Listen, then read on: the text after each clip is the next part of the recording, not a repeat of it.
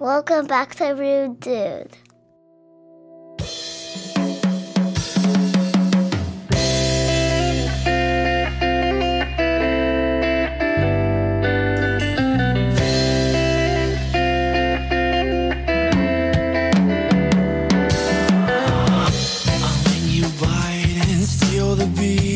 That's not okay. And I'll bring it down. Welcome back to the Rude Dude podcast. I am your host, Enrique de la Mer, with my partner, Cameron, my friend, my buddy, my guy, my pal. How are you, Cam? You know what, pal? I'm doing actually pretty good today, man. Pretty good. You know, the funny thing is that in Spanish, I think I've mentioned it on this podcast. Yes. It means shrimp. It means shrimp. Yes. My name means shrimp, dude. I know. The lobster and the shrimp. The lobster and the shrimp. And you're the little one. It honestly couldn't have any better than that. Dude, so I'm in the shower thinking of how I'm going to introduce myself, right? And I'm like, Enrique. That's what comes to my mind. Enrique. And then I actually looked up how to say of the ocean in Spanish, but I fucking forgot already. So de la mer is actually French. So we got a little Spanish with a little French. And then I was like, Cameron. And I was like, oh my God, that's a fucking shrimp. We got fucking crustaceans gone wild over here, brother. Dude, crustaceans gone wild. My new nickname is now just going to be the shrimp, dude. We're going to get rid of the Cree, and it's now the shrimp. I'm actually thoroughly surprised that it's taken us this long to make that correlation. That's awesome, dude. It's so funny. So anytime I tell like a super Hispanic person my name, they give me like a sly eye and they go, oh, it adds up there, you little limp dick. Lobman, the adventures of Lobman and Shrimp. Yeah, that's it, dude. That's it. Awesome. Well, as the listeners and you may tell, I'm pretty fired up. I'm excited about this podcast. I'm excited about our guest, Podcast Thursday, and we have an important announcement. We have broken 4,000 total plays. Yes. Big time for us. Podcast keeps growing. That may be minimal numbers compared to our prestigious guest that we're going to be coming in here. But for us, that's a big deal. This is episode 45. We are very excited about that. So thank you to all the listeners who have helped us cross that threshold, man. Yes, sir. Well, my friend, without any further ado, should we bring in our guest? Yeah, let's do it, man. I am going to bring him in right now. So we'll go to the awkward part of the podcast where we go and wait for him now. What up?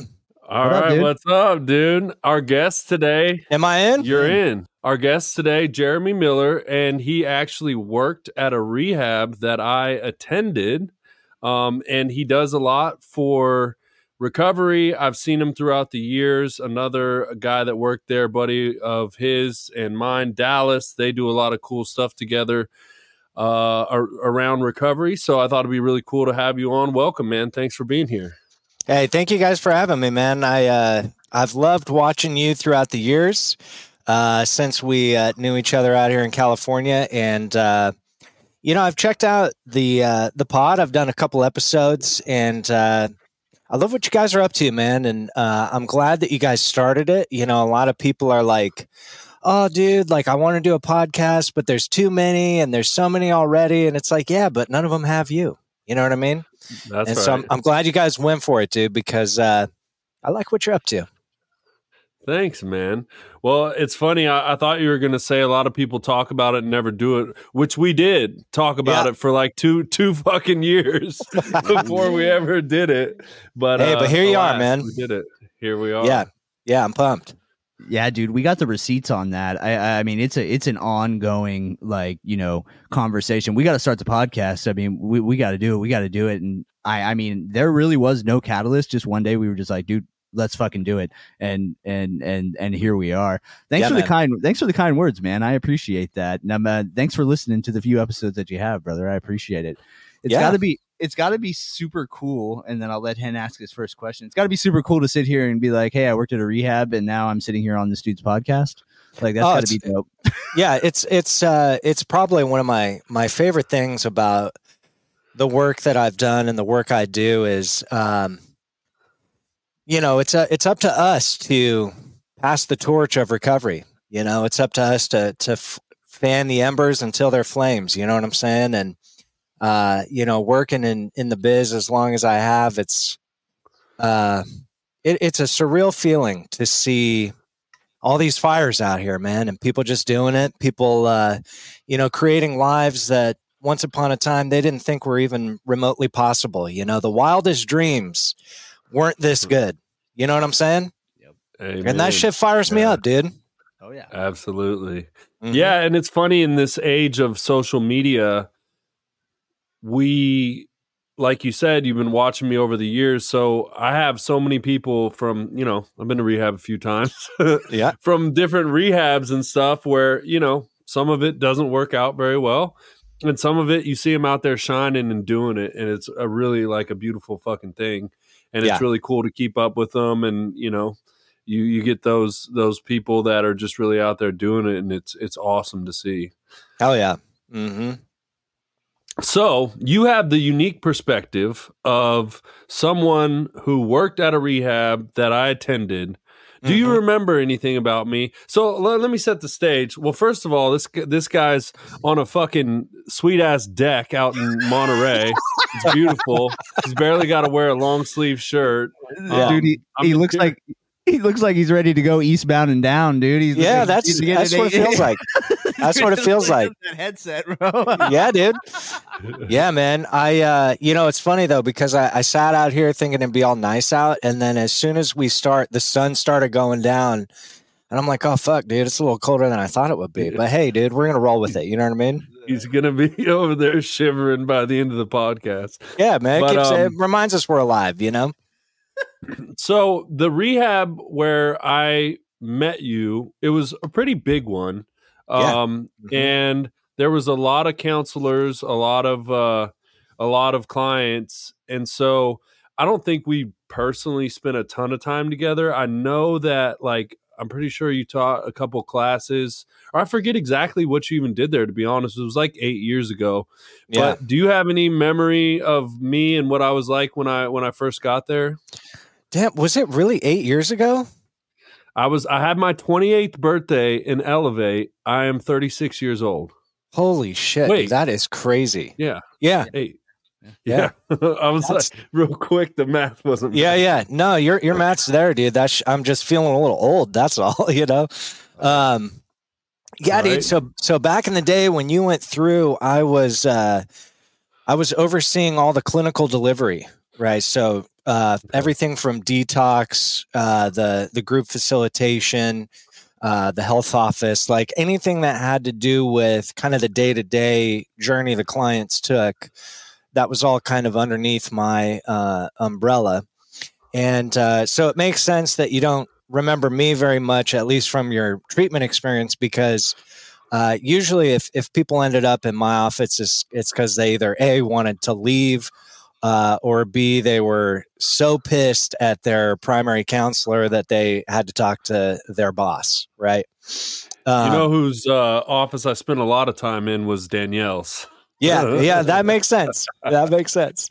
That's where you went when you got in trouble. When you got in trouble, yeah, dude. And great segue, by the way, to what I remember of Henry and treatment. Oh shit! Not a lot of trouble. I wouldn't say that stood out, but you suffered one of the plights that many do in treatment, all genders, and that is that you showed up to treatment looking pretty good, and when that happens, people tend to fall in love and flirt a little bit, and maybe attention wasn't as routinely on the coursework as much as your peers, I'll say. But dude, one of the things that did stand out that I do see kind of perpetuating through your work here on the pod and your presence online, at least, is super active, super in the gym, which I loved and I feel is such a vital part of life, and especially life in recovery.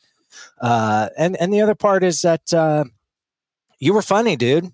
You know, I think your sense of humor is it's one of those things where perhaps for some it may be a little too much. For me, it feels just right, man. I like to play and poke around, and that's what stood out, man. And I think coming into treatment at 28, you're old enough to kind of know the ways of the world, but also not too old that you can't learn something new. And right. And that's what I remember, dude. You know? Yeah, that's pretty good. I'm impressed. And yeah, I do wonder now, I was thinking about it today leading up to this, and my program, I would say, looks a little different than a lot of people in like a traditional NA and AA program.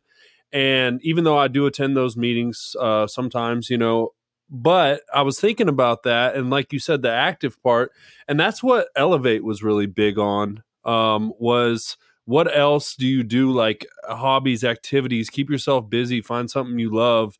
If I remember right, like that was a big part of the program. And now that I'm thinking about it, like that is how I work my program now, and not so much like a traditional NA program. Mm-hmm. Yeah. So sorry, am I remembering that correctly? Oh, go ahead. Yeah, you are. Mm-hmm. I think it's so funny how like the ego can still get stroked, right? Hey, Jeremy, tell me what you remembered about me at rehab, brother. and then he comes through and he's like, "Hey, you were the sexiest guy in there. All the women wanted you. And you were jacked. And by the way, you're hilarious. Like we needed to pump up Henry any more than we needed." Yeah. Well, you know what, dude? Like. Here's the thing, dude. We got to celebrate the ego. You know what I'm saying? We do. It's here to serve us in a way if we know what's happening. It's also just like by nature. Like I said, like if people ended up like the people who really remember me from around that time, like 2015 to 2017, if they really remember me, they were having a really, really rough time. So the fact that I remember all of Henry's fun qualities and just kind of like bebopping around treatment, like lifting weights and flirting with the girls, like that's a good testament that he was working his program. You know what I'm saying? Yeah, actually, and I have to defend myself here, and Jeremy can back me up. I texted him. I told him I was going to ask him what he remembered about me, and I specifically said, I'm not asking for you to stroke me. I actually would like to know if that's true. Like, if I my character defects, if I was an asshole, like I think would be more fun for the podcast is like this motherfucker was a goddamn mess. He was the angriest, which I don't think I honestly really was at that point because I was a little older. So my next rehab, they actually said I was quite the miserable prick when I got there, but I think I was kind of ready at that point. But we digress. We're going to get into all this a little bit more, but I want to start with a little more about you. So can you tell us and the people a little bit about your addiction and what brought you to recovery? Yeah, for sure. So I got sober in 2009 and got a sober date coming up here in a couple of weeks. And I'm pretty pumped about that. But 15 years coming 15 up, years, man. Yeah. Hell yeah. Dude. Yeah, man. Thank you guys. So I'm pretty pumped. I got sober at 22. And my story is very akin to everybody else's, man. I started drinking way too young. I think a lot of that, and I'll be brief on it, but I was adopted, right? And from the time I was a little kid, I always felt like something was weird, something was off. I'm like this little brown kid. I got like super white parents, and it was, and the external world never let me forget it. You know what I mean? Like the amount of times we'd be at like a baseball game or a soccer game, and parents would be like, "Oh, so you're Jeremy's parents, huh? Like how did that work? Because you're like really white and he's not." And I'm a little kid, and little kids just internalize everything, right? So I'm like, oh my God, why am I so different? And I think is this in Santa Cruz, Monterey area? No. Is that where you're from? No, so I was born and raised in Denver, actually. Okay. Littleton, to be more exact. And so I always had Just this so thing, I right? get the picture, is that predominantly white? It was at the predominantly- time. Yeah, it's suburban, dude. Like the most like cliche suburban little community, right? And so it heightened your feeling of otherness. yeah, oh, big time. Yeah, big time. That was really it. Is I felt other than, different, and just this like kind of inherent disconnection. I didn't know what from, or like what. Like I missed something, but I didn't know what it was I was missing. It was a very weird experience. And so then when I was 10, I found out I was adopted, and and it was like, I'm 10, so I don't have the capacity to really understand, but it started making a little bit of sense. And then, middle school, I realized that, that alcohol was a thing, and that if you drank it, it kind of made everything feel just a little bit better, and it made things a little easier. And naturally that became my brilliant strategy was, if I didn't like how I felt, or I felt something unfamiliar and I didn't want it to be there anymore, I could, drink a little bit and there it'd go. And, in high school, my grades really started dropping. I was super smart, did great on all my tests, crushed the ACT and the SATs, and drove my parents crazy because I tested super high, but my grades were super low, and nobody could quite figure it out. And I had ADHD, diagnosed since I was a little kid, and all these, all these different pieces, and falling in love and getting heartbroken and all the normal high school kind of ailments that young people go through. Only I didn't know how to really hold any of that. And so I drank quite a bit. And then fast forward, I dropped out of college to pursue a career in music. That didn't really work out because I don't know if you guys know, but in the music industry, there's a lot of drugs, a lot of drinking, a lot of girls, and that was all a lot more fun than college. You know what I'm saying? Yeah. So I and a lot more fun than showing up for your shows or practice. That's it, man. And so fast forward, dude, it's 2008, and my life was a complete disaster, dude. I mean, every aspect of my life was fallen apart, and it was the result of gross neglect on my behalf, both internal and external. And of course, the fact that as a result of these things that I had neglected, I'd had quite a bit of, I had some problematic situations on my hand that weren't easy to deal with. So I drank and I used drugs, and that was how I dealt with it. And so in the summer of 2008, my roommate kicked me out of my apartment just a couple of months after my parents told me they were divorcing.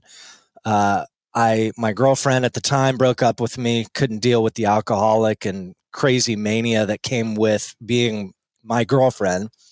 And my roommate said, dude, you know what, man, like, we're done. You got to get out of here. And I had nowhere to go. And I asked my dad if I could move home, but he told me he was moving and my mom didn't want to deal with my shit. And I said, well, dude, I got nowhere to go. What am I supposed to do? And he said, well, and he was kind of half kidding, but he said, you know what? I mean, you could pitch a tent out back. It's summertime. You'd be all right, And that's exactly what I did. So I threw up a tent. I ran an extension cord from the house, and I thought to myself, all right, I'm going to live in this tent for like 2 months, right? And I'm going to go get a job. I'm going to save up some money. I'm going to get a nice little apartment. I'm going to quit drinking. I'm going to quit drugging, get myself a nice girl, and that'll be my life, I can tell you how this story ends. Go on. Yeah, it didn't end well, man. I stayed in that tent until January of 2009, man. So I was in that tent through the Colorado winter, and let me tell you, dude, it was not the business, man. I mean, wow. The tent itself was pretty dope. Like, as far as tents goes, it was like big tent, you know what I mean? Like, I had a little bit of power, dude. So like, I was living in a tent, but it was like pretty first class, you know what I'm saying? Like, as far as homelessness goes. And anyways, so I had what alcoholics refer to as a moment of clarity after a failed suicide attempt, and I went to treatment, man, and that was it. Nice, dude. Dude, That's- first of all, that is the best 5-minute lead that I've ever heard. You did an excellent job of condensing Awesome. it and hitting all the points. That was incredible. Go ahead. Right Caleb. on. Yeah, dude. That I will piggyback off that. That was the greatest quick, synopsis of, hey, my life was in shambles. I almost killed myself, and here I am today, looking fantastic on a fucking balcony. I mean, it was great, dude. It had everything. Awesome. I do think there's something that's really interesting about that from the adoption side. My dad was adopted. Oh, awesome. And when you look at my my dad's family pictures, it's a bunch of pasty white people. Yeah. And my dad's from an Italian family, so he's huge with jet black hair in these pictures. He's tan. Yeah. And it just never made any sense. I mean, my grandpa Davis was a ginger. His nickname was Red. So I mean, and lo and behold, my dad liked to party as well. So I don't know if there's like a secret correlation with that when you guys figure that stuff out as adopted children, but there might be something to that, man. I mean, oh yeah. No, there is a correlation, and it's not so secret. There is a correlation. They don't have a lot of data on it yet, but I was at a conference a couple of years back, and a clinical director for this killer outpatient down in San Diego, I think it was, did a whole presentation about adoptees and drug addiction, and it was absolutely fascinating. And when you think about the mechanics of it, it makes perfect sense, because addiction's the result of, disconnection and shame and trauma. And when you're adopted, you come out of the gate with all three, kind of at onset of your life, and a lot of that doesn't really register in the psyche. Not necessarily. It's mostly in the body, but absolutely in the subconscious. A lot of times, people that are adopted spend a lot of time in the hospital alone because they're trying to keep a certain amount of distance between the birth parents and the baby. Just because it can get complicated if there's too much attachment. And the result, of course, is that adoptees out of the gate develop attachment issues, right? Yeah. And so, I really don't like to victimize myself or other adoptees like, oh, we're, by default, like behind everybody else or more traumatized. I don't like going into that. However, we are starting our lives on a loss, and that loss registers very deeply, and I would say more often than not, it's completely unconscious. And so it does make childhood and adolescence a little sticky, mm-hmm. And I have to say, like, your baseline feeling, and I think it would be more subconscious, but is like, my parents didn't want me. Right. I feel like that's, and whatever, there's a million different reasons why, but I would feel like for someone who, is adopted, that it's just that thought is kind of in the back of their head. Like you said, whether you even realize it or not, there's something about me and my family and whatever happened that, they didn't want me. Absolutely. Yeah. And that's one step further, there's like, the idea, oh, I wasn't wanted, that's like the leaves and the branches, right? At the root of that thought is, I'm not lovable. I'm not wantable. Right. There's something wrong with me. It has nothing to do with my parents who didn't want me.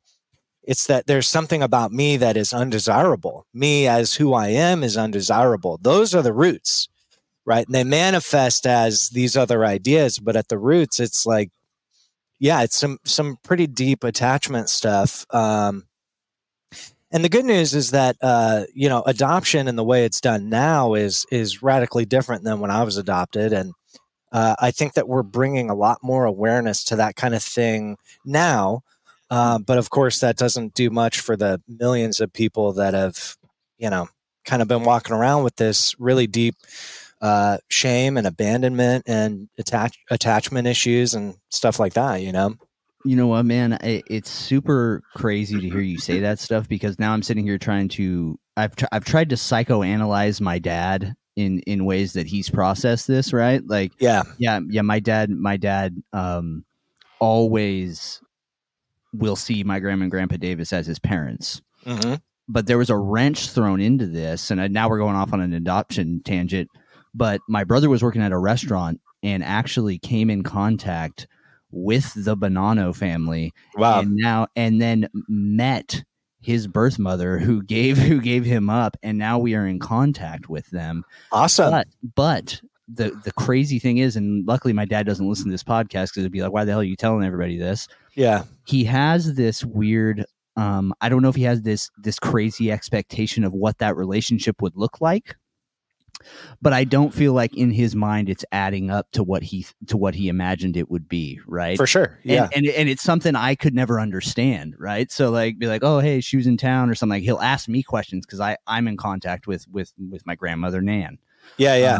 And it's super weird. It's a very tricky dynamic, man. And so it's interesting talking to you being someone who was adopted. Yeah. And I want to push back just a little bit very gently on one thing you said. Please do.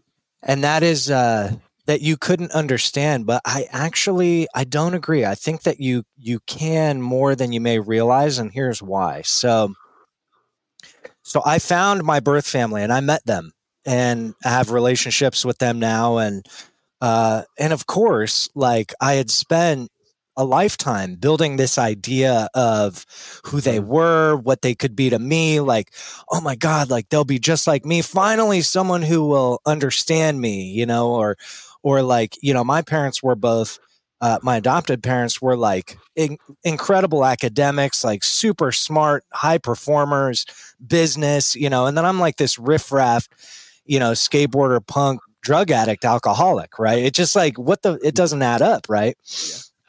And I thought, man, if I meet them, I'll finally be with my people. And that was true.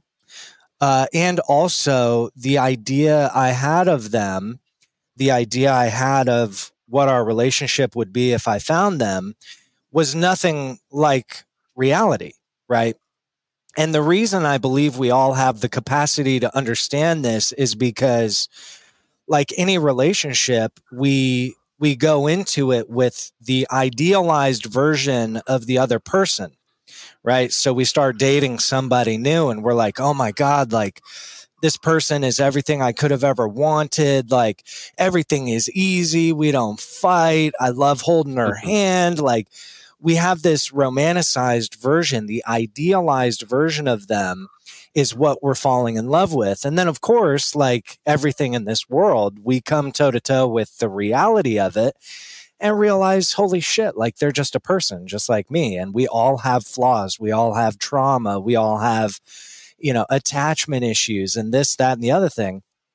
And usually that results in a breakup and you go your own separate ways, or in the rare occasion that you find somebody really special, you stick it out knowing that the work you're going to do to be able to tolerate the other person's trauma and their flaws and this, that, and the other thing, and hold them lovingly is worth it. You know that there's going to be an ROI on that work, right? Mm-hmm. So up to that point, you could totally empathize with what it is to have a romanticized idea of what a relationship would be and then realize this ain't going to be it, you know? The only difference, of course, is that, you know, couples can break up. You can't really, you know, break up with the people that created you. You know what I mean? Mm-hmm. Mm-hmm. But you can, though. Yeah, you can. You can if they're toxic. That's it, absolutely. Man. But this is very interesting to me because the other thing I'm thinking is that, so we all, you know, our parents are our parents and whatever, but there's something that just says to me, like, because someone is your biological sperm or egg donor, it doesn't make,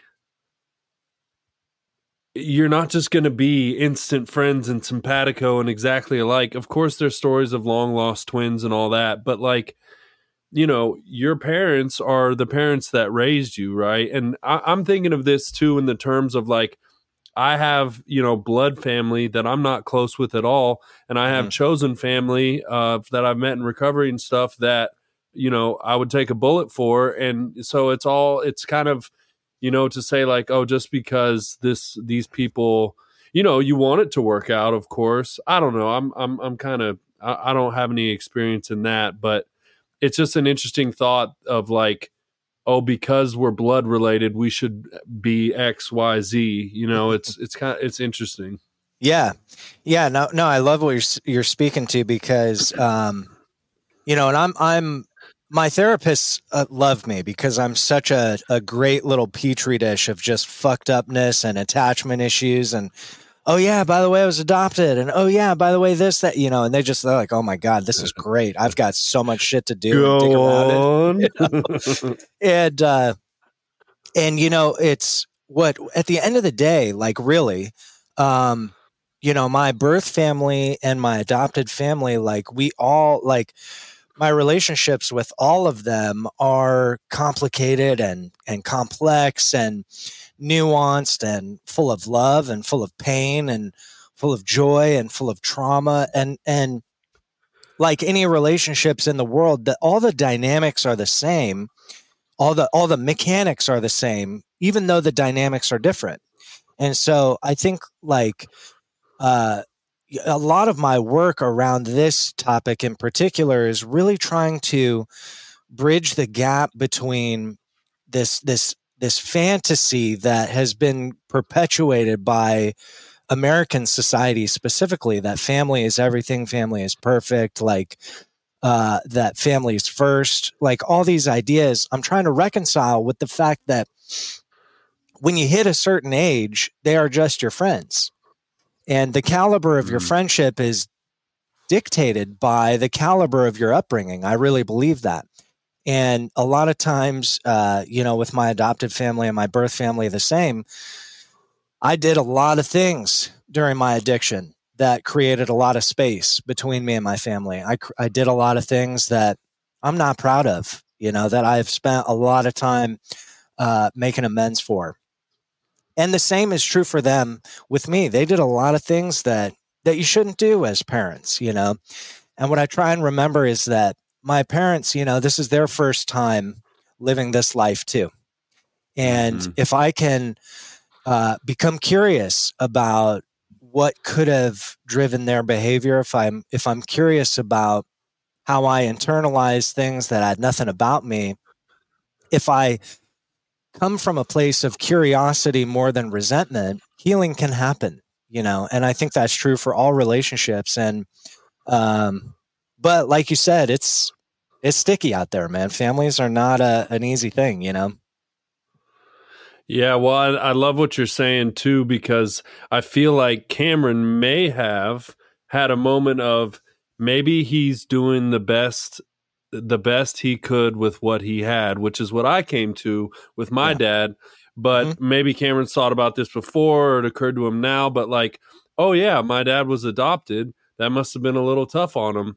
And we've talked about this a lot on here. That generation didn't have mental health awareness, talk, speech. It wasn't part of it. So whatever the fuck he was feeling about that, he had to suck it up and pull himself up by his bootstraps and be a tough guy, know? Dude. So anything, but maybe he's doing the best he could with what he had, the resources given to him. That's exactly. Am I on to anything there, Cam? Yeah, well, you are. And truer words couldn't be spoken. He definitely is one of the most unemotionally intelligent people I've ever met, right? Like you could sit here and ask him what's going on, and he'd be like, nothing, it's all fine. And be like, pal, like it's okay if it's not fine, dude. Let's chat about it. And then sometimes I can crack the code. Like I had an 1.5 hour long conversation with him the other day, and we finally got somewhere on some things that weren't just about how the Raiders are going to suck forever or something, But I think it's really cool, and I think you hit on a really good point there, Jeremy, that, just because they're family doesn't mean that they need to be involved. And another thing that I kind of gauge, I heard it on some motivational page on Instagram or something like that, but the idea of success for this one guy who's hyper successful is that is that you've seen it, is that his children want to spend time with him once they're 18 years old. That is my entire goal. And you know what? My parents, regardless of me sitting here, passive aggressively telling my dad that he is about as sensitive as a Neanderthal, I love spending time with him. Right. I love spending time with him. I go and I see my mother, my father all the time. And so in my idea, or the way that I envision the world, or the way I see it, they did a damn good job, because I still want to go talk to him. I still want to be with him. I still love him. And so I couldn't be more blessed in that regard. Absolutely. And dude, like they're for me, like, I spent a lot of time, finger pointing every which way I could, about, why I'm fucked up, and, to justify bad behavior and feel better about the circumstances that I created for myself. We create our lives. It is a creation of one. And it's a hard thing to embody that. It's a hard thing to impart that on others. But I really do believe that we are the source point of our lives. I mean, everything that is our life is our creation. Now, a lot of people will say, oh, what about when you get cancer? What about, women who've experienced domestic violence? That's not what I'm talking about. I'm talking about how I hold relationships in my heart, in my mind, energetically. And when I think about it like that, it's like, my dad didn't show up for me for a long time, and we've had a lot of conversations about it. And like you said, mental health wasn't a thing for them, And I chose a long time ago to lead with forgiveness, because when I was forgiven for the things I did throughout my addiction, it made sobriety a little bit easier. And I think that we spend so much time caught up in, they did that and this happened and they said that and I'll never let it go. It's like, dude, we want that to be punishment for the other person, but the only person it punishes is us. It keeps us stuck. It keeps us so stuck. Forgiveness isn't like about drinking the poison and expecting them to die. Exactly, dude. Exactly. And so for me, I was like, you know what, man, like forgiveness isn't going to make right what they've done. It means that I've accept what they've done for exactly what it was. And it's just what was. As soon as I make that agreement to let go this animosity that really, it doesn't hurt them one bit, but it keeps me feeling stuck and limited. See you later, dude. I'm out of here. I'm going to forgive as much as I possibly can to bring myself as much peace as I possibly can. And then coincidentally, when you do lead with forgiveness, those conversations about what once was, what happened back then, like what that meant for me, those conversations can then happen and then more importantly, resolve. But if I show up with my sword and shield, we're not getting a resolution. We're just continuing the fight. You know what I mean? Yeah. We have an episode on forgiveness and we're on this wavelength with you. One of the things that I said we say is like really important is forgiveness doesn't have to be for the other person. Oh, it can totally. be for you. And it doesn't mean you're okay with what they did. Like you said, it just means I don't want to carry this baggage anymore. I'm holding this heavy, hot lava in my body of anger and sadness and vitriol, whatever. And I want it out. I want it gone so I can move on and be happy. That's all it is. It's not, I'm okay with what you did. You're allowed to do that to me. It's not that at all. It's I'm done with holding this and being upset about it because it's time for me to move on. That's it, man. Yeah, I couldn't agree anymore, dude. I love that. And something else you said reminded me, I love that you said, we haven't even gotten the second question. This is fantastic.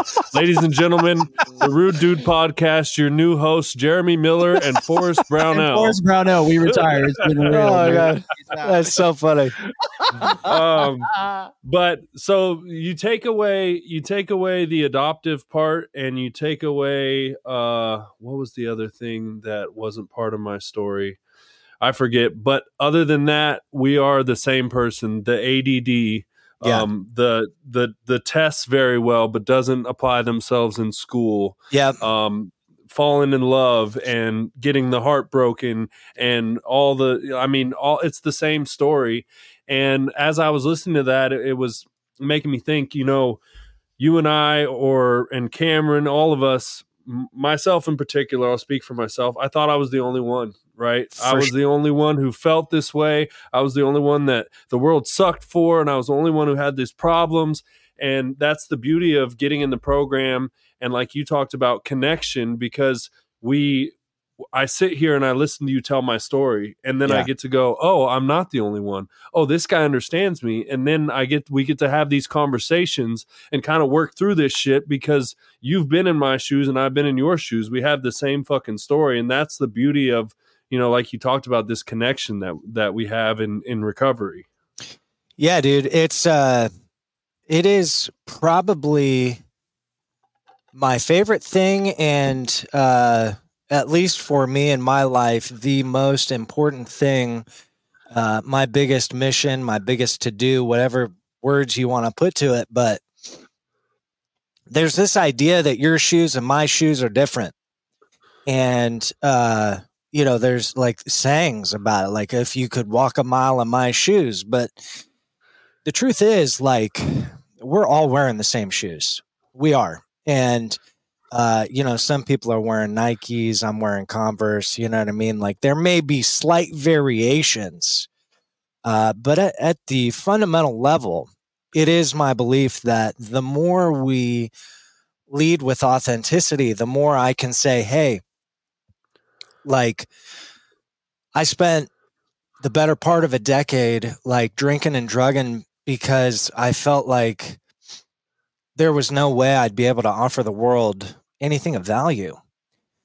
Show me 10 people and I can find at least 8 that have felt that very same way at some point. And the other 2 may not have felt exactly that, but they felt a variation of it.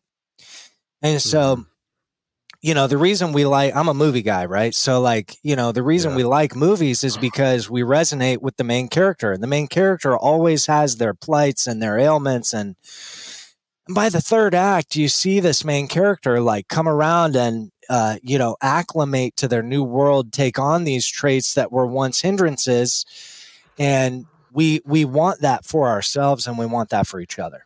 And so it is real to me that, everybody in recovery, everybody at large, like, we are all suffering from some sort of idea that we're not enough, we're not good enough, we're good, but never great. That if we just do one more thing, we'll finally make it. We'll finally have X, Y, or Z. And the truth is, like, we look for healing everywhere, but really we just have to look to each other. And when we look to each other, we see ourselves, and I think that that's, it's a very, very simplistic kind of view, but for me, it feels true, Yeah, dude, I agree with all that, man. And I think I'm going to backtrack just a tad. And I just wanted to say your take on forgiveness was something that Henry reiterated as well, that we all kind of share. I think it's something that is so vital for us to stay sober and us staying successful. Oh yeah.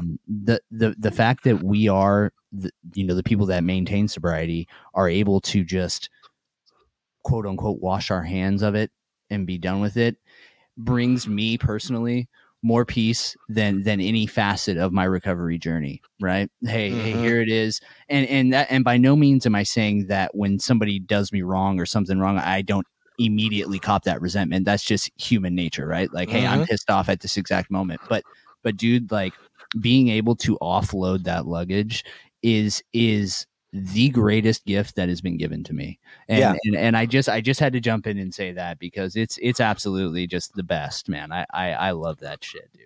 Yeah, no, I love that. And, it's funny because when I think about like Henry said, I worked in treatment for a long time. And, when it came to making amends and righting our wrongs and, things of that nature, forgiveness is that was a topic that got a lot of.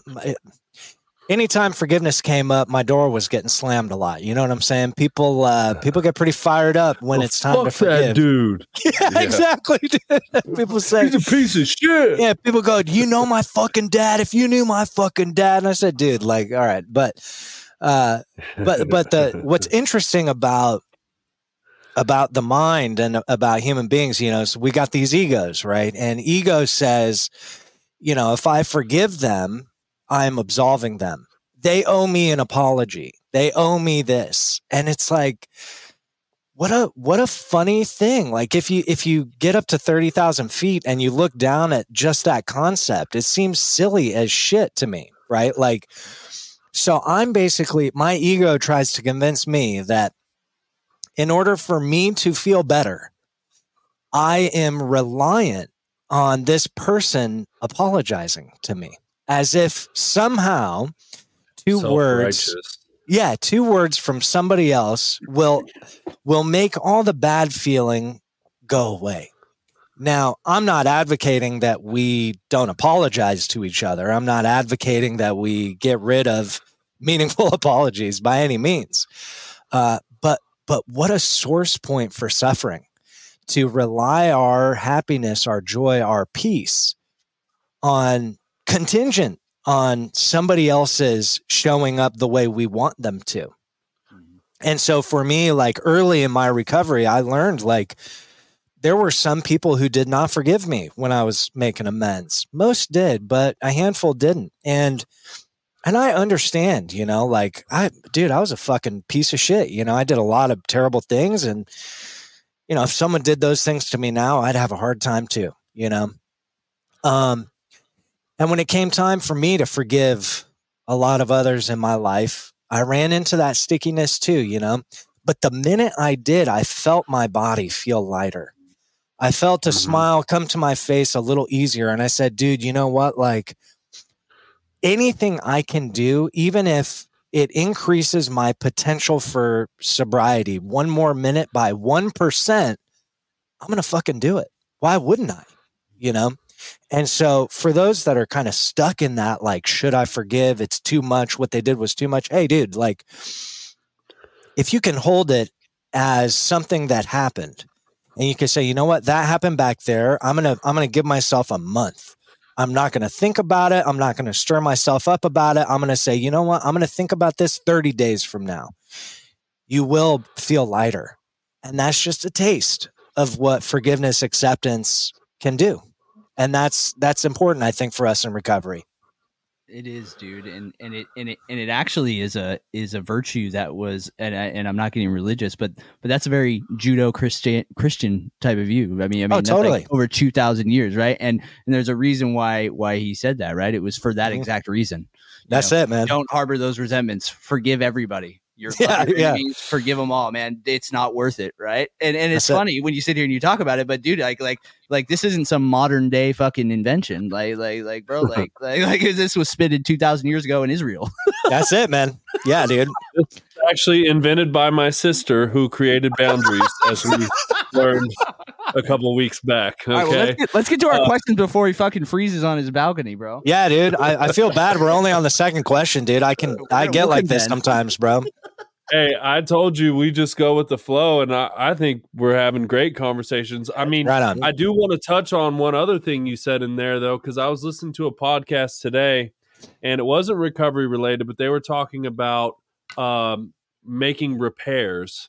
And in essence, what they were talking about in our terms is making amends. Yeah. And what she was talking about, one of the things that you said was that we're relying on, you know, they owe me an apology, and what they were talking about was at that point, you're relying on someone else to make you better, and, or to make you feel better, whatever.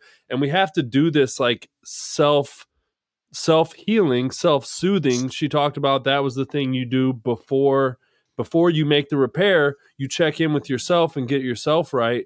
And also they were talking about like yelling at your kids, right? And people who say, I'm sorry, and they need their kids to say, it's okay, mommy, to make themselves feel better. But it's not your child's job to make you feel better, just like it's not anyone else's job that you think owes you an apology to make you feel better. This only we can make ourselves feel better. And like by doing that, letting go, you're allowing yourself to feel better. And it reminds me of another thing that I was taught, like we give of ourselves without the expectation of a result. Yeah. So we forgive without the expectation of result. We apologize or make amends without the expectations of result, because we don't control what other people do or how they react or how they respond. But we keep our side of the street clean, as we say. So I can apologize, or I can make an amends, or I can offer my help to someone. But if they don't listen, or they don't accept it, or they don't want to forgive me, that's fine. That doesn't have anything to do with me. I have no control over that. So, but I give it up, and then I let it go. Yeah. Yeah. No, I love what you're saying, dude. Let me ask you bros this. Have you guys ever read A New Earth by Eckhart Tolle? I haven't. I have not. Okay, so put that one at the top of your reading list, dude. It's probably like I would say it's my favorite, my number one like self-help book. I read this book and it totally changed my fucking life, like top to bottom. Interesting. And it deals with ego. That's the whole kind of the theme of the text is really about ego. And something interesting that Eckhart speaks to is like, okay, so a lot of times we'll be sitting here like needing something from the external, whether it's like just universally needing something like, God, like I feel really lonely and I would love like some attention, or I feel really sad. I would love for someone to make me laugh, or I feel like approval, all these things, right? And Eckhart essentially, and I'm going to totally butcher this, but paraphrased, it's the idea is that, we can sit around all day and expect things of the universe. But we really know that's not quite how the universe works. And so while I could sit here and wish that my dad had modeled what it is to be connected to your feelings, while I could wish that my dad would call me up one day and say, dude, you know what? Like, I didn't show up for you back then, and I wish I had. I can sit here and wish until I'm blue in the face, and it won't bring it any closer to my reality, that wishing. What would, however, is if what I requested of the universe, what I wished for, I gave instead. So, for example, my dad, I really wish that he had, taught me, or at least modeled to me what it is to name an emotion and talk about it. Well, I wished for that for a long time, but I never considered that the man I'm wishing it from was literally programmed not to for his entire life, right? So why the fuck would I sit here and wish him to just one day on a dime undo all of his programming, right? Over 65 years of program, right? What if instead I gave it to him? What if instead of wanting that from him, I said, hey, Dad, dude, I don't want this to land too heavily with you, and I certainly don't want to hurt your feelings. I just want to open a conversation and let you know that I've been doing a lot of personal work. And in that, I've kind of realized that there were a lot of times, especially in high school, where I was struggling and I didn't feel like I had anyone to talk to about it. And that was like super hard for me.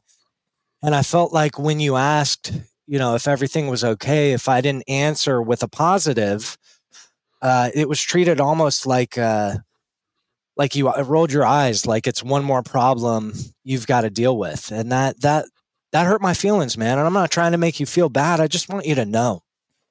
Now, if I say that to my dad, he's going to be a lot more likely then to reciprocate and say, dude, you know what? Like, man, back then, like I was trying to close deals in my business to like keep food on the table. And I had $20, you know, in my bank account. I didn't know when the next paycheck was coming. I didn't know if we'd have food. And boom, all of a sudden, my dad is sharing with me his feelings. He's putting words to his experience. And that's what I wanted. I got it not from sitting around wishing for it, but for giving it to the universe instead. And it's universally applied. You can do it in your relationship with your partner, with your parents, with your friends, with your pets. Like, it is the universal language, I believe. And so while I can hinge my inner peace, my inner landscape on someone else doing something, if I want to take control and be proactive in my life, I'm going to do the thing I want them to do first. And a lot of times, sometimes it doesn't work out. Sometimes it's not reciprocated. But you know what? I fucking went for it. I tried. And that in and of itself brings a lot more peace than sitting around wondering. You know what I mean? Technical difficulties, and Germ now has a hoodie and a blankie. He's fucking ready for action. I'm blankied. What's funny is I made maybe a more complete outline than I almost ever do for a podcast, and we have done almost none of it. And how this works, some guests, and you probably know, Jeremy, some guests you have to drag along by their fucking ear, and they give you one word answer. You obviously are not one of those people. No. So we're just cruising along, but I feel like what we're talking about is so much more interesting than the questions I have. But I do want to get into the Elevate stuff a little bit. Yeah, let's do it, man. So did you is that where you went for rehab, and was that your first try, and did you stay clean your first try? Yeah. So I went to Narconon, which is it's a little bit of a different treatment experience than most get. All of the programming is based on L. Ron Hubbard stuff. And so, and the programs were insanely long. Like, my program was almost, let's see. So my program was like like a week shy of 6 months. And so it was very, very different. And, you know, now, like, that I'm older, I kind of look back at that, and a lot of times people are like, holy shit, like Scientology, oh my God. And it's like, yeah, man, you know, like, I didn't know it was when I signed up. And even like the first couple of weeks I was there, I was like, yo, like, I didn't think this is what like rehab would be about. You know what I mean? Like, I'm doing some weird shit and I'm cool with it, but like, this isn't quite like what I pictured, you know? And so like a couple of weeks in, funnily enough, I was like, 'cause I'd never even heard of Scientology in my life. You know, this is 2009. Like, I don't know if I was sheltered or what, but like, I just didn't know, you know? And so one day I'm smoking out by the gym, ironically, and a bunch of people were like, yeah, this is like Scientology shit and blah, blah, blah. And I was like, wow, okay, well, a little science. What's Scientology mean? I don't even, you know, and so anyways, when I finished treatment, I signed on to work there, and so let's see, how many years was that? So for 5 years, just under 6 years, it was Narconon, the Scientology based stuff. And then around 2015, leadership at the program decided they wanted to take another stab at it and take a different approach. And so a couple of my coworkers, and then a couple like they 1099'd a couple people, wrote the Elevate program and rolled that out, and that's of course what Henry attended. But yeah, it was my first time in treatment, only time in treatment. Here I am, all these years later, still standing, dude. Got a little wobbly around 2014, but nothing crazy, dude. Nothing that like I didn't fall off the wagon or, you know, throw my fucking life away or anything like that. You were peeking over the edge, though. Peeking over the edge is a good way to put it, dude. I was flirtatious, you know. Yeah. But yeah, man. So a different kind of treatment. And, but here I am, you know, so do with that what you will, you know what I mean? So I had been to 2 rehabs, and they were like most, just basically an NA related program, and we attended meetings and stuff. And I went to, I came to Elevate, and they've got me like finger painting with like a hippie lady in art class, Yeah. which is actually cool as shit. Like I'm fine with. It was a lot about mindfulness, and it was not NA or AA related. I'm going to jump back, dude. ADHD brain. So Cameron mentioned Bonanos. Yeah. And that's really fucking cool because I thought it was off limits because like they're the mob and we don't talk about it. So this is a glorious day for me. That's my Cameron bloodline, bro. Millionaires, bro. actually has mob ties. Bro. Like, There we go. I'm talking full on Okay. tracksuits. Like Yeah, the real dude. deal, Oh, yeah. bro. So that's awesome. But what's also awesome is that this was like a scandal to us clients, Oh, yeah. right? Yeah, we yeah. found out somehow about the Scientology stuff, and everybody was like, it's not Scientology anymore, but also like, don't fucking talk about Scientology. Yeah, And I don't remember exactly how it was, but they were like, don't say that. You don't say that in front of the other clients. It could screw them up. And I do get the reasoning of like, hey, you don't want to scare people off, whatever. But it was a weird, like, hush thing. Yeah. And then I think the catalyst for what made it worse is one day in the TV room, that famous woman, I forget her name, she had just made that documentary about Scientology. Oh, Leah Remini. Leah Remini, Yeah. and we watched it in the TV room, and there was some similarities, and we were like, this shit is fucking Scientology. There was like when you broke a rule and you had made there was, I forget what it's called, but you get like a punishment. You had to rake leaves and shit. Yep. And that was like a Scientology principle. Yep. And like I raked a lot of fucking leaves. Let's just put it that way. And if you didn't break any rules for the whole week, you got a rewards trip. So needless to say, in my 121-ish day tenure, I only had one fucking rewards trip of 3 months worth of weekends. But anyway, we saw that and we were like, dude, this is still kind of Scientology. And it wasn't like a bad, but that was a very strange. So my thing was girls, as he alluded to.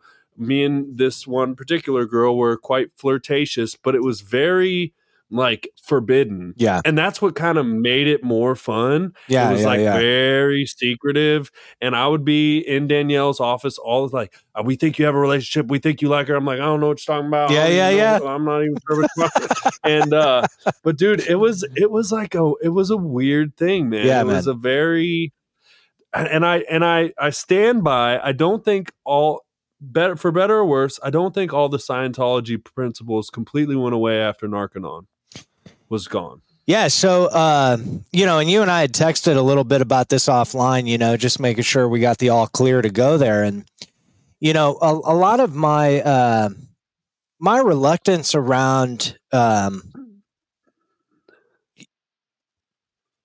so when we were a Narconon, there was, there's a lot of flaws with the Narconon program. If somebody today came to me and said, "Hey, Jeremy, dude, I'm thinking about sending my kid to a Narconon," I would say no.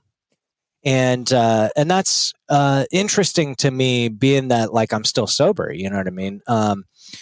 And there aren't nearly as many as there were back in the day, and the ones that are still here, I honestly don't know how many there are, where they are, what they're up to. It's been so long. But I was, I was on leadership when the decision was made, not senior leadership, but one level down, when the decision was made to switch. And it was made because a lot of the principles and practices were like archaic. It was super old. It was super outdated. We're not talking about trauma. We're not we're not really dealing with what we felt as a team were kind of the things that required attention, And so when the Elevate program was written, it was written in a way very consciously to not include any Scientology, anything, because it was hard enough trying to get people to go to a Scientology rehab. And to my surprise, it was even harder to get people to go to a rehab that was once Scientology, but was no longer. And a lot of times people hear Scientology and fucking just like freak out, even though 99% of it is literally just like reading books and like, you know, like there's weird shit, and that's for another podcast that I'd be happy to do. But when it came to Elevate, like any remnants were there that were left over were very much like, okay, what about the structure of like, you know, you got 80 people living in a building, you know, and like, okay, so most programs, if you get in trouble, you just get routed out. You just get sent home. And, or, you know, you meet with your therapist, you talk about it, and then nothing changes. And so, Henry, your example is a perfect one because it's like one of very few things that transitioned over. And that is, well, you know, when you're in a group of people and this group of people is really serious about like getting better and, you know, and it's hard to cohabitate a small place for 3 or 4 months, especially when you can't have your drugs, you know? And so, you know, people are going to break the rules. What can we do to encourage responsibility? What can we do to get people's skin in the game, so to speak, where it's like, you know, we don't want to send you home, but you've got to do something. And that was one thing where it's just undeniably effective. And there's no theology behind it. There's no like, oh, we're trying to break you down before we build you up. Even though that's not part of Scientology, it's often assimilated with Scientology, right? But as far as like the core curriculum, you know, Tots wrote that whole program. You know, Tots wrote with a couple other people. And do you remember Tots? A little bit? The name is ringing a bell, but I can't like put a face to it. Japanese dude. Super fit. Oh, okay. Yeah. And we had hired like a couple of people that had been clinical directors at other programs because we wanted it to be different, cutting edge. And that's where we said, you know what, like, let's bring in fitness and mindfulness, you know, 2 things that most programs aren't doing that coincidentally everybody's doing now. You know what I mean? Yeah. Yeah, man. Trendsetters. Yeah. Well, and I don't, as I've mentioned before on this podcast, it's never our purpose to like put somebody down or drag them through the dirt. I have nothing but a good experience there. There was some stuff that I thought was weird, but it was also just a non-traditional rehab experience. That's for sure, dude. Yeah. And it's not a negative. Like I said, I think I still use things from that program today. Awesome. But it was, dude, mindfulness, that you guys were ahead of the curve on mindfulness. Yeah, big time. Dude, Cam, when I tell you these motherfuckers would try to make me sit there, I mean, they would make me sit there for 15 minutes. Every day. Eyes closed, meditation, and I'm fucking spinning, dude. Yeah. And then we would do eyes open meditation, which was really cool. Yeah. We'd sit overlooking like this like cliffside out in Monterey. And then there was stuff for my little ADD brain to look at. Yeah. But that was really cool. And there was one step, I'm sure obviously you guys borrowed from some other programs. Oh yeah, for sure. The one thing I definitely remember was the responsibility step. Yep. Is that what it was called? Yeah. Which is basically, I always describe it to people as it's basically a 4 step. It is. That's what it is, man. Yeah. So when the responsibility step was a huge piece, and we were super clear, like we didn't want to be 12-step based, because Scientology was a religious kind of way of going at things. We didn't want to replace one for another, and so we decided against the 12 steps. And but the 4th step in particular, there's so much evidence to suggest. I mean, it's so efficient, and I think that, at least my theory is that while it was being incorporated, it was like, okay, we were very careful not to edge ourselves into a shame-based model, right? Like, I don't think that 12 steps inherently shame-based. I think that shame is very easily created in the 12 steps. And I think that depends on what room you're in and who's in there with you, you know. But as a program, it was very important. Like, we don't want to create more shame. We want to take things that happened, look at them, you know, under a microscope, take responsibility for them, let them go and move on, you know. I think that's interesting. Sorry, Yeah. dude, I got to jump in. I think it's super interesting hearing a different approach outside of the 12 steps, right? Like sure. it's just odd to me, right? Because that's all I've known. And you hear about these treatment facilities like non 12 step based, and I've always just been curious, like, well, what the hell does that even look like? You know, what I mean? So is it like there's just this hodgepodge of mindfulness, and then a wicked stepsister version of a step 4, you know, and then we call it a day, and you rake leaves on the side, kind of, and we watch Henry chase ass. I mean, yeah, we're checking. I mean, that was a terrible bastardization of what we did at Elevate. But dude, you know, you're touching on something that's important to me. You know, like I've. I hit the rooms long before I went to Narconon, and I have nothing but love for the 12 steps. And I think that, you know, for what the 12 steps are, they have done more for our community than really anything else on planet Earth. And a lot of people that, seek alternative treatment have a lot of shit to talk about the 12 steps, but that's a callback to very early in this conversation about pointing the finger at everything, trying to kind of pacify this reality that we created what we're in, you know? And so, you know, at Elevate, it was a lot of like cognitive behavioral therapy, like how you think, how you feel, and how does that inform behavior.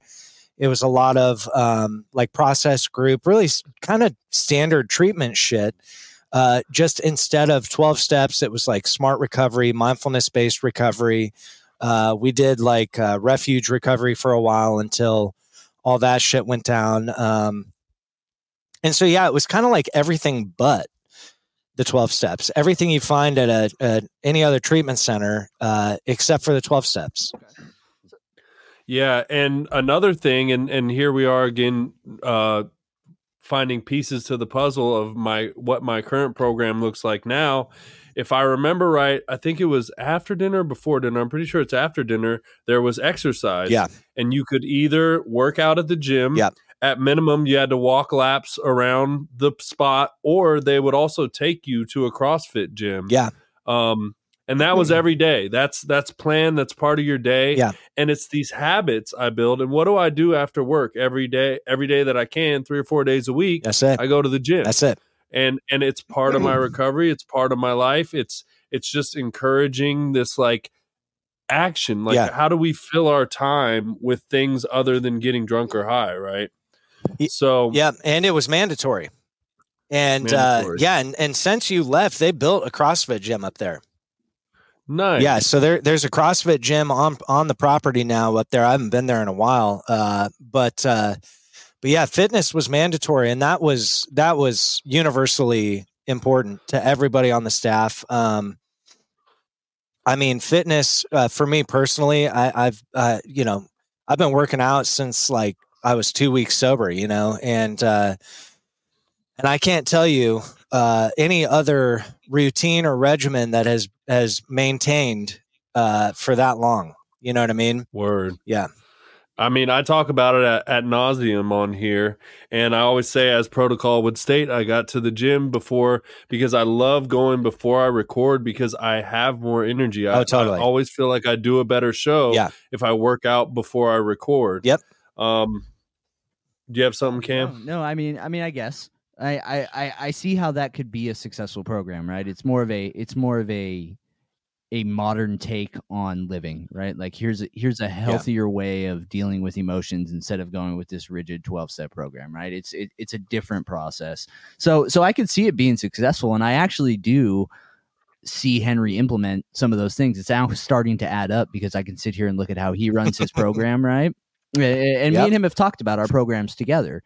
You know, like what does mine look like? What does his look like? And, you know, we roughly got sober at the same time, like 6 years ago. Yeah. So we kind of share this same thing and how it evolves. But the fitness thing, like he just said, it clearly came from that. I don't know if know if meditation will ever come to it, because Henry just can't do it. Some people can't do it, man. Some people can't do it. That's not a dig at Hen. It's just it's hard. I got into it the last time I got out of treatment. I really did, and then I just don't make time for it. But I do enjoy it. Yeah. But I also say the gym is my meditation. So for sure. ADHD brain. Yeah. When I got my music jamming and I'm lifting weights, when I have those two things to keep my brain occupied, I'm fucking meditating. Yeah, dude. And I'll put that up against anyone. I believe that in the bottom of my soul, dude. The world is gone. I'm not thinking about anything, worried about anything. I'm fucking getting after it, and I'm in my zone. Like, that is my meditation. I love it, dude. Yeah, that's awesome. So I'll ask this question: What do you do now? Do you work in recovery still, or what does life look like for you right now, bro? Yeah, dude. So I worked in treatment, pretty much since 2009. I got my KDAC and stuff like that, and I left Elevate in March 2020, ironically.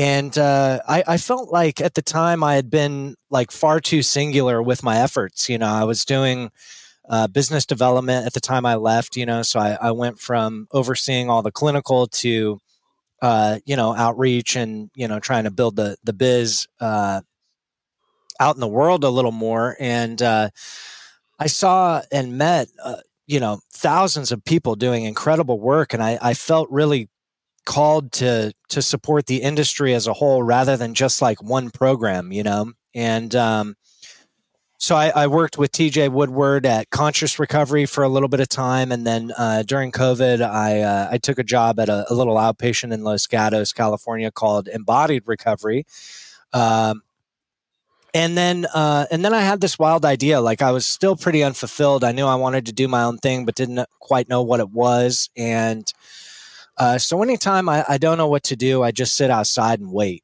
I don't have my phone. I just kind of sit outside. I look around and I just think, and I wait for whatever's there to emerge. And so I'm walking laps at my old house, and I had this idea, like, I was going to school for music and film. I wanted to make music and make movies. That was like my thing since I was like 5 years old. And I hadn't really worked on that at all. And I thought to myself, God, I wonder if I could marry those two, like my love of filmmaking and my love of behavioral health, the industry that we're in. And then I had this crazy fucking idea. Like, I wonder if I could like go around and make little movies for treatment centers of like what they do, and I go online and I look at rehabs and all their videos are just so fucking terrible. Like, they feel like ads, like it's just like, oh yeah, at Serenity Monterey, like we do CBT and DBT and EMDR and ACT and, start your new life today. And there's sad piano and like pictures of the house and like, they're like staging photos, like all the staff are like pretending to be clients. And I was like, dude, this is such bullshit. Like, some stock photo of like a fake homeless person. Yeah, dude. Like, and they all hammer on the pain of what it is to be an addict, as if like we don't fucking know already. Like nobody knows better than us, dude. Why are you telling me how bad it is to be an alcoholic? You know what I mean? Like, and so they're all hammering the pain, but they're not speaking at all to recovery, which is the joy, the pleasure, the vitality. That's life. That's the goal. Why the fuck aren't we talking about it? Like, the people that work in this industry are salt of the earth. They're the most magnificent people on planet Earth. And they're using acronyms that nobody understands. Like, there's this huge disconnect, and so anyways, I'm thinking all that. And I called up my best bud at the time. We were doing a podcast, and his name's Dallas. And I called him up and I said, dude, I've got this crazy idea that we should get a bunch of like film equipment and start making videos for behavioral health. And he said, yeah, dude, let's do it, And so I called a colleague of mine who's run a bunch of like extremely successful treatment centers. She's been in the game 30 years. And I called her up and I said, hey, I've got this idea and I need you to tell me if it's crazy or if I should do it, you know? And so I pitched her on the idea. She said, you should do it. We bought a camera, bought some gear, and that's what we do now, man. Nice, dude. Yeah. First off, let's not talk about how the greatest rehab commercial ever to exist, Passages Malibu. Oh God, dude! I used to be an addict, and now I'm not. Yeah, dude. That's exactly what I was thinking. Dude, that's the zinger of all zingers, dude. I seen that commercial. All zingers. Seen that commercial, dude. Gave me hope, dude. Yeah. The guy at Passages Malibu could do it. I could do it, bro. That's it, dude. Anybody in recovery, That's it. is like, well, that's fucking ridiculous because we're addicts for the rest of our lives. That's it. And that guy's dead. Yeah. By the way. Yeah, he's dead. Yeah, man. That's awesome. Yep. That was the fuel, Turns dude. out that was a lie. Yep. That's fucking funny. I do want to talk about some more Elevate stuff, but we don't need to go backwards. I just have to say that responsibility step. I want to tell people about it. It was wild. So instead, when you got to the responsibility step, there was a curriculum in the program, and you had to finish the curriculum to graduate. So it wasn't necessarily an amount of time, but you had to finish the curriculum, and people did it at their own speed. It took roughly 3 months. But when you got to the responsibility step, you didn't do the regular classwork, whatever shit. You sat in this main building with the other people who were on it and just wrote all fucking day long. All day. I mean, most of the day. Yep. You sat there and you wrote stories. And it was like there was different layers of life. You did each one by one. And you had to write what I was told, like every time you ever got drunk or high, no matter if anything bad happened or whether you hurt anybody or not, and you have to like finish it with what your part was in it and whatever. I'm kind of butchering it.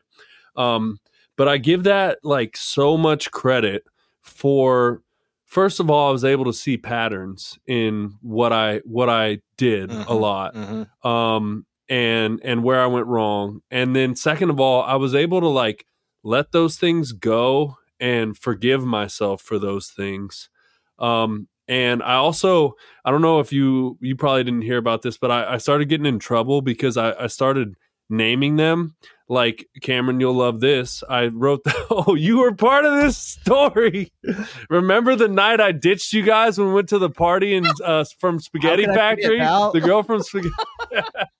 So I labeled that story because I had relations with one of the women there, and I labeled that story "Spaghetti Makes You Ready." And the blonde woman was like, "You gotta fucking stop doing this. You can't be naming these stories." Oh shit! Yeah, that sounds about I right. almost went to jail that night, dude, because of your fucking shenanigans, bro. I wasn't driving. She was driving. Oh, We fucking lost him. I was with the girl. He was in the other car. Oh yeah. Anyway, I love it, yeah, dude. That responsibility step, man, was really cool. And I credit it for just being an open book now, I guess, because you had to sit there and like a lot of my mishaps were portrayed against women. Yeah. And I had to hand this paper off to a woman in a room with like 30 people. They didn't read it aloud, of course, but she would sit there and read it. And I would just be like, oh my God. And they'd be like, good. Yeah. Thank you. Yeah. And then you just keep going. So that was a wild experience, but it was a really good one. Good. So kudos on the responsibility step. Yeah, man. I'm glad that it's still with you. You know what I mean? You know, and when I went through treatment at Narconon, there was something similar, a lot of differences, but some similarities. And dude, like, I remember like coming away from it, just being like in a somewhat disbelief of the fact that I was still standing. You know what I mean? And and that's an important thing, man. I mean, I think like in recovery, we don't we don't give ourselves credit often enough for what we endured. Usually it's like, oh, I can't believe I put myself through that. And, but dude, I mean, you want to talk about resilience, find me a drug addict. You know what I mean? Like they fucking endure the worst possible conditions just to use one more time, and when we sign up for recovery, we take that same resilience with us, but sometimes forget that we have it. You know what I mean? Yeah. That's, you know what, man, I'm gonna take that little nugget with me, man. That's a good one. Do it. Sometimes you can get kicked in the nuts, right? And be like, well, shit, man, some of that resilience to get loaded every day, if I could just lean on that today, I can get through this day, right? Just like that's it. You forget about it. You forget about it, right? Yeah. Like I don't. Yeah, exactly. Well, it's like they say, does the crackhead ever wake up and say, I don't think I'll smoke crack today? Hell no. They're going to figure out a way to get their motherfucking crack. That's it. That's it, man. Yeah, man. And that's it. So yeah, kudos on that. And let's so I think we kind of touched on this, but I'll ask you again. What is your favorite part of recovery? My favorite part is my favorite part of my personal recovery is that I get to wake up and live the life I've built, and that's that, I think much deeper than that, it's just passing the torch, dude. I think I made a promise to myself, I was in treatment maybe like 2 or 3 weeks in, and all these strangers, these people that didn't know me, that had never met me before, cared for me very deeply. And and that really moved me. It was very unfamiliar to me. It was very surreal to me that these people that just met me could care for my life the way these people did. And when it dawned on me that the reason they care for my life the way they had is because somebody had cared for theirs, I made a promise that I'd be really, really open with what I've learned, what I've gained, what I've lost, how I got it, how I lost it, that I would share my phone number with anybody on planet Earth. And that if, no matter who it is, where they are, what's going on, if they call, I'll answer. If they text, I'll reply. And if they ask for help, I'll help. And I made that promise and I've honored it every single day since. And that's my favorite part, man. And that's how we keep this recovery train running, man, is by passing the torch, passing the baton, and helping everybody we can, man. And that is my favorite part. Hell yeah, dude. Yeah, absolutely. The one of the best things I ever heard in a lead one time, this woman said, we don't get pulled out of the fire to walk away. That's it. We get pulled out of the fire, and then we have to, it's our responsibility to turn around and pull the rest of our people out of the fire. That's it, dude. And I was like, damn, that's fucking right. I like to tell Henry that all the time, like, regardless of the size of this podcast and our goals and our aspirations for it, like, this is our attempt at doing that, right? Like we sit back and it's how can we help in some way, right?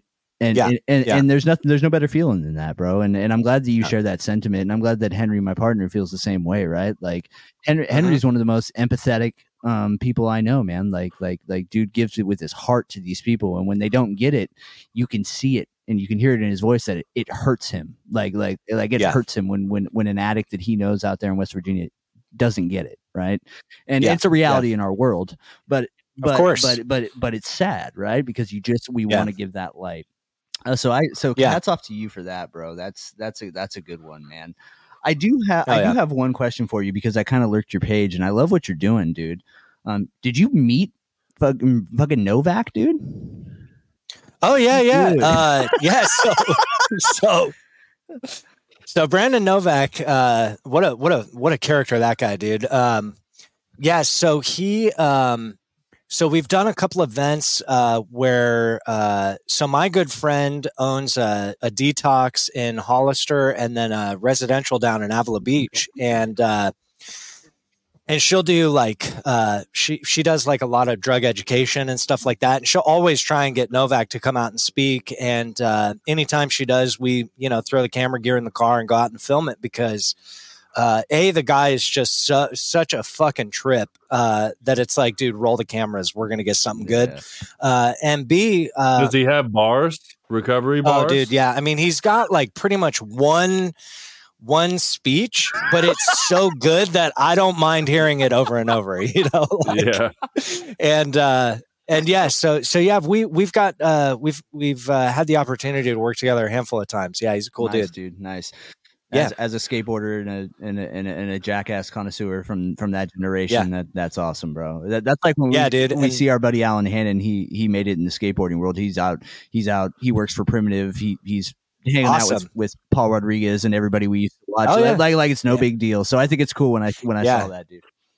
Oh, dude, yeah, and when we met him, I mean, all me and Dal talked about was skating, dude, because we're both skater kids, and you know, I'll still get out and push around, and yeah, it's pretty fun to talk skate culture with someone who's also sober. You know what I mean? It's cool. Yeah. So last question is, since you went to that program and what does your program look like? Do you do NAA meetings at all? Or do you not? And what else do you do? What? Yeah, so I do meetings sometimes. I like to treat it like a fancy meal. You know, it's not every day, but it's definitely every once in a while. You know, when I feel distant from recovery, when I feel like maybe I'm not as close as I'd like to be, I go to a meeting. You know, and that's where I get juiced up. I like being around people. Whether they're on day one or day 1 million, I mean, I don't care.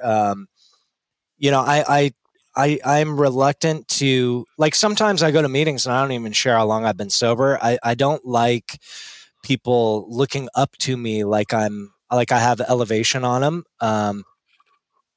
But regardless, that's just like some weird personal thing. But I love going to meetings. I just don't do it every day, you know? So my program is, I create, dude. I am a creator in my nature. It's what I do. I make things. You know, I make podcasts, videos, like I write. I do a lot of writing. I'm working on a documentary that'll probably start in a couple of months that I'm super excited about. And that's what I do, dude. Like I don't feel recovery needs to look any one way for anybody. It's also important that people don't hear this and do as I do. You know, I've been at this for a long time. And so, you know, my recovery years 1 through 5 looks a lot different than years 5 through 10 and 10 through 15, you know? And now I know that if I'm not creating, if I'm not writing, if I'm not, you know, allowing my gift to be shared, that's when I signal there's a problem. And so I just create, man. That's what I do.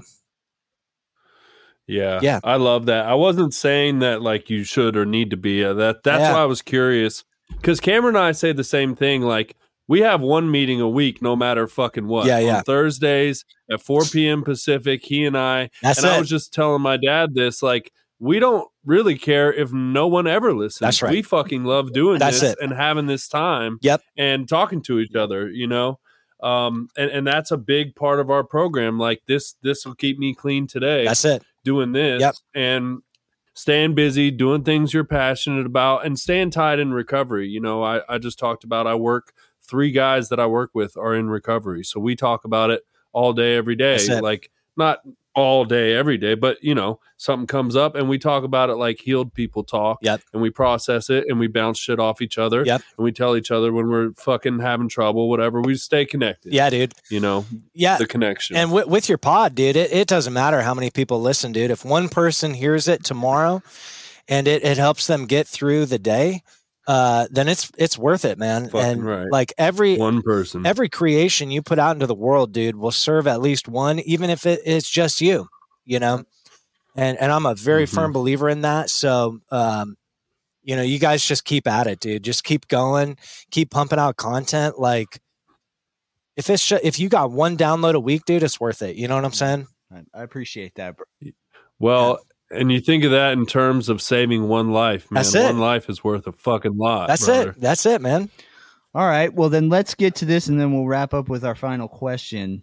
What grinds your gears, bro? Give us a grind your gears. Yeah, I'll tell you what grinds my gears, dude. All right. And I'll tie it into recovery. Okay. What grinds my gears is rigidity. I like nuance. I like to be malleable. I like to be open. And so what really grinds my gears is this idea that the way something is or the nature of things is stuck. That just grinds my gears. And in recovery, what it sounds like is, what worked for me will work for you. Or this doesn't work for anybody, or this will work for everybody. Those things feel very rigid to me, or like we've always done it this way, so we're going to continue to do it this way. That rigidity, it doesn't work well with me, and that is part of my ADHD, dude. Like I am not rigid at all. I'm all over the fucking place, We're not rule followers either. Yeah, dude. Like, and but really, like, I feel like what lubes up my gears, if we could play the opposite, because I like staying in the positive. Ooh, absolutely. What lubes them up, dude, is the nuance, man. Is openness and curiosity, dude. So whatever the opposite is of that grinds my gears, bros. I love it, dude. So we lubed you up when we didn't ask our second question until 45 minutes into the podcast. Be like, yeah, the dude. famous words of Bruce Lee, dude. Be like water. That's the key. Be water, dude. That's exactly it. Yes, I told sir. my daughter that this morning. No, I totally agree. I can't stand that people like follow the rules just because they're the rules. Like certainly there are some that are important, but just because someone said we should do it this way, if that's not the best way to do it, then we shouldn't do that. Amen. And Cameron and I are perfect fucking examples because Cameron didn't go to rehab at all. Right, Outpatient Cam? and failed. And Yeah. it took me 4 and a 6 month until I fucking got it. Yeah. But both of us sit Prime here example. clean. That's it, man. Dude. You know what I mean? Yeah, that's it, And he dude. went to a Scientology fucking program, and he's sober. Yeah, man. The three different ways, same goal. And here we are. Same goal. Many paths, one Yep. destination. You know what Dude, I'm we saying? can end on that, dude. That's That's a right. banger, right There there. it is. Well, tell us Oh, tell us how people can find you, bro, because the stuff you're doing is really cool, dude, and I think the people need to know, and we'll let you get out of here. Yeah, I appreciate it, guys. So, if you've hung around this long, you can find me on Instagram. It's Jeremy, Jeremy, RRT. That's it. That's how you find me. Our company is Rehab Road Trips. So it's Rehab Road Trips on all platforms. And like I said, our goal is to make videos that help people find recovery. So, I hope you guys check it out and let me know what you think, man. We're always open to feedback and ideas and collaborating, so like, I'm going to keep following what you guys are doing too. And, Henry, like when it comes to the rules, there are a lot of would-be rules with podcasts and they're all meant to be broken, dude. So get weird, get unique, get creative. Like, I think you guys have a lot of potential and, I think doing things a different way will serve you both very well, and I wish that every listener who's in recovery has a sober day tomorrow. And I'm just grateful for you guys and for being on the show, dude. I'm grateful and I feel charged up, dude. So thank you guys very much. Thanks, dude. This has been awesome, man. Hell yeah. And I have to say, I'll give you a little stroke real quick.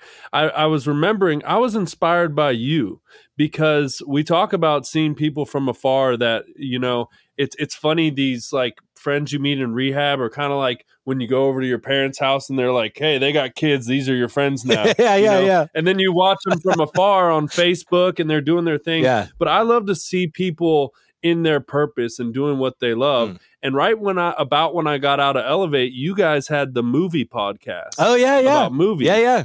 Because you fucking love movies and you made a podcast. And I remember the feeling of like, oh, someone I know is doing that thing that I thought was like out here ethereal or whatever you want to call it. Yep. That real people don't do. But I know this guy. I've met him and he's doing it. And that's pretty cool. And I feel like that planted a seed for me. Awesome. And then seeing you do the rehab road trip thing, like living in your purpose, like doing what you love, being passionate about something has really been inspirational to me. Awesome. So thank you for that, and thank you for being on here, man. Yeah, I appreciate you guys. Yeah, and if you're movie lovers out there, it's called It Holds Up. Check it out on all your pod platforms if you guys like movies. All right, dude. Well, hey, we'll link all your social stuff in the Cool. show description, and hopefully maybe one day we'll get you back on and we can talk more about Thetan levels and Scientology. I'm Yeah, there we go. Yeah, dude. 100%. We'll need a lot of time, bro. All right, dude. Hey, you've been fantastic, and go get Right inside and warm up, bro. Take care, Jeremy. Hey, thank you guys.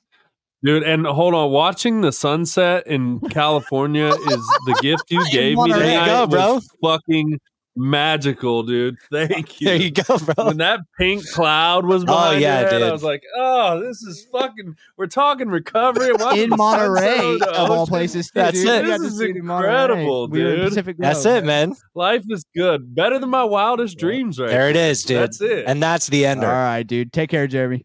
Yeah. Later, All right. bro. Thanks, guys. Later, brother. Goddamn, son.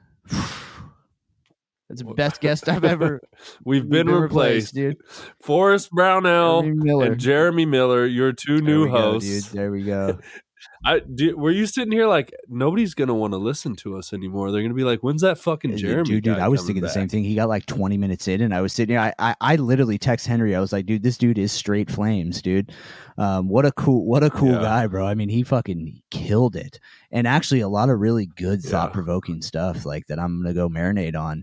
I love before we get out of here because this one has run long. I love the way that he tackles his recovery. It's kind of like a phone conversation you and I had on how it looked different in year 1 and year 2, right? And what it looks like in year 6 is different, and that's okay, right? Like that's okay. So for people in recovery, if you can take anything from that, just know that hey, you may be going to meetings like 5 days a week right now because that's what's getting you there, but it may not always be like that, and that's all right. You know what I mean? Be water. Yeah. Stick with what works for you, man. And that does look different for everybody. And, you know, we've had people say this is their meeting, you know, listening to our podcast. And that's like the highest compliment that we can get. We love that. I don't want that to sound like a humble brag, but I mean, people have said that. And if that's what works for you, man, if you can't get there for whatever reason, you don't have a vehicle, you're remote, whatever, or you don't like them, you're uncomfortable, anxiety, whatever the fuck it is. If this is what you do this. If, you know, whatever you do, just keep doing it as long as it keeps you clean. Exactly, and we'll always be here for you. Head and I are never going anywhere. We'll be here, and that's a fact, brother. That's a fact. So I'm going to give the condensed speech because I'm starving. This is the longest one to date, 142. Look at that. Look at that sure. long one. But dude, it could have gone longer, but I felt bad for him because he's out there fucking freezing his dick off. Okay, man. So you were hungry. He would have kept well, going. dude, we gotta be mindful of our guests, right? He was outside. He was outside. I know. Oh yeah. So give us a follow on Spotify, Apple, Samsung, Amazon Music, YouTube, TikTok, and Instagram, all as Rude Dude Pod. A like and a share would be really great. Go follow our buddy Jeremy, who you just listened to on Rehab Road check him Trips. out, Really cool stuff. What he's doing is really awesome. And if you are lacking any motivation, just re-listen to this episode and listen to that man's vigor. Go and do us a favor by going and following him and supporting everything that he's doing. We have a support this podcast link in the bottom of the show description. You could support this podcast for as little as 99 cents. Any donation goes a long ways to help us keep growing. Help me, us. I'm We're poor. You know, I'll never stop saying that because, hey, I know you guys could help. That is really all I got this week. I will finish it like I always do. I love you, Hen, very much, brother. I love you too, Cam. I'm floating Hell right yeah, now, dude. man. That was a good That's one. the best one yet, dude. And remember, kids, did a crackhead ever wake up and say, I don't think I'll smoke crack today? Hell the fuck no. They figured out a way to get it done. And that's what you gonna do for yourself and your recovery. And be yourself and fuck what they think. And what a way to finish it. Now here comes the shrimp to send us off. Ready? Send us off, shrimp man. Later, dude. Man, an MC with the music, I'm here, eagle eye. Man, I'm a puppy, then boy.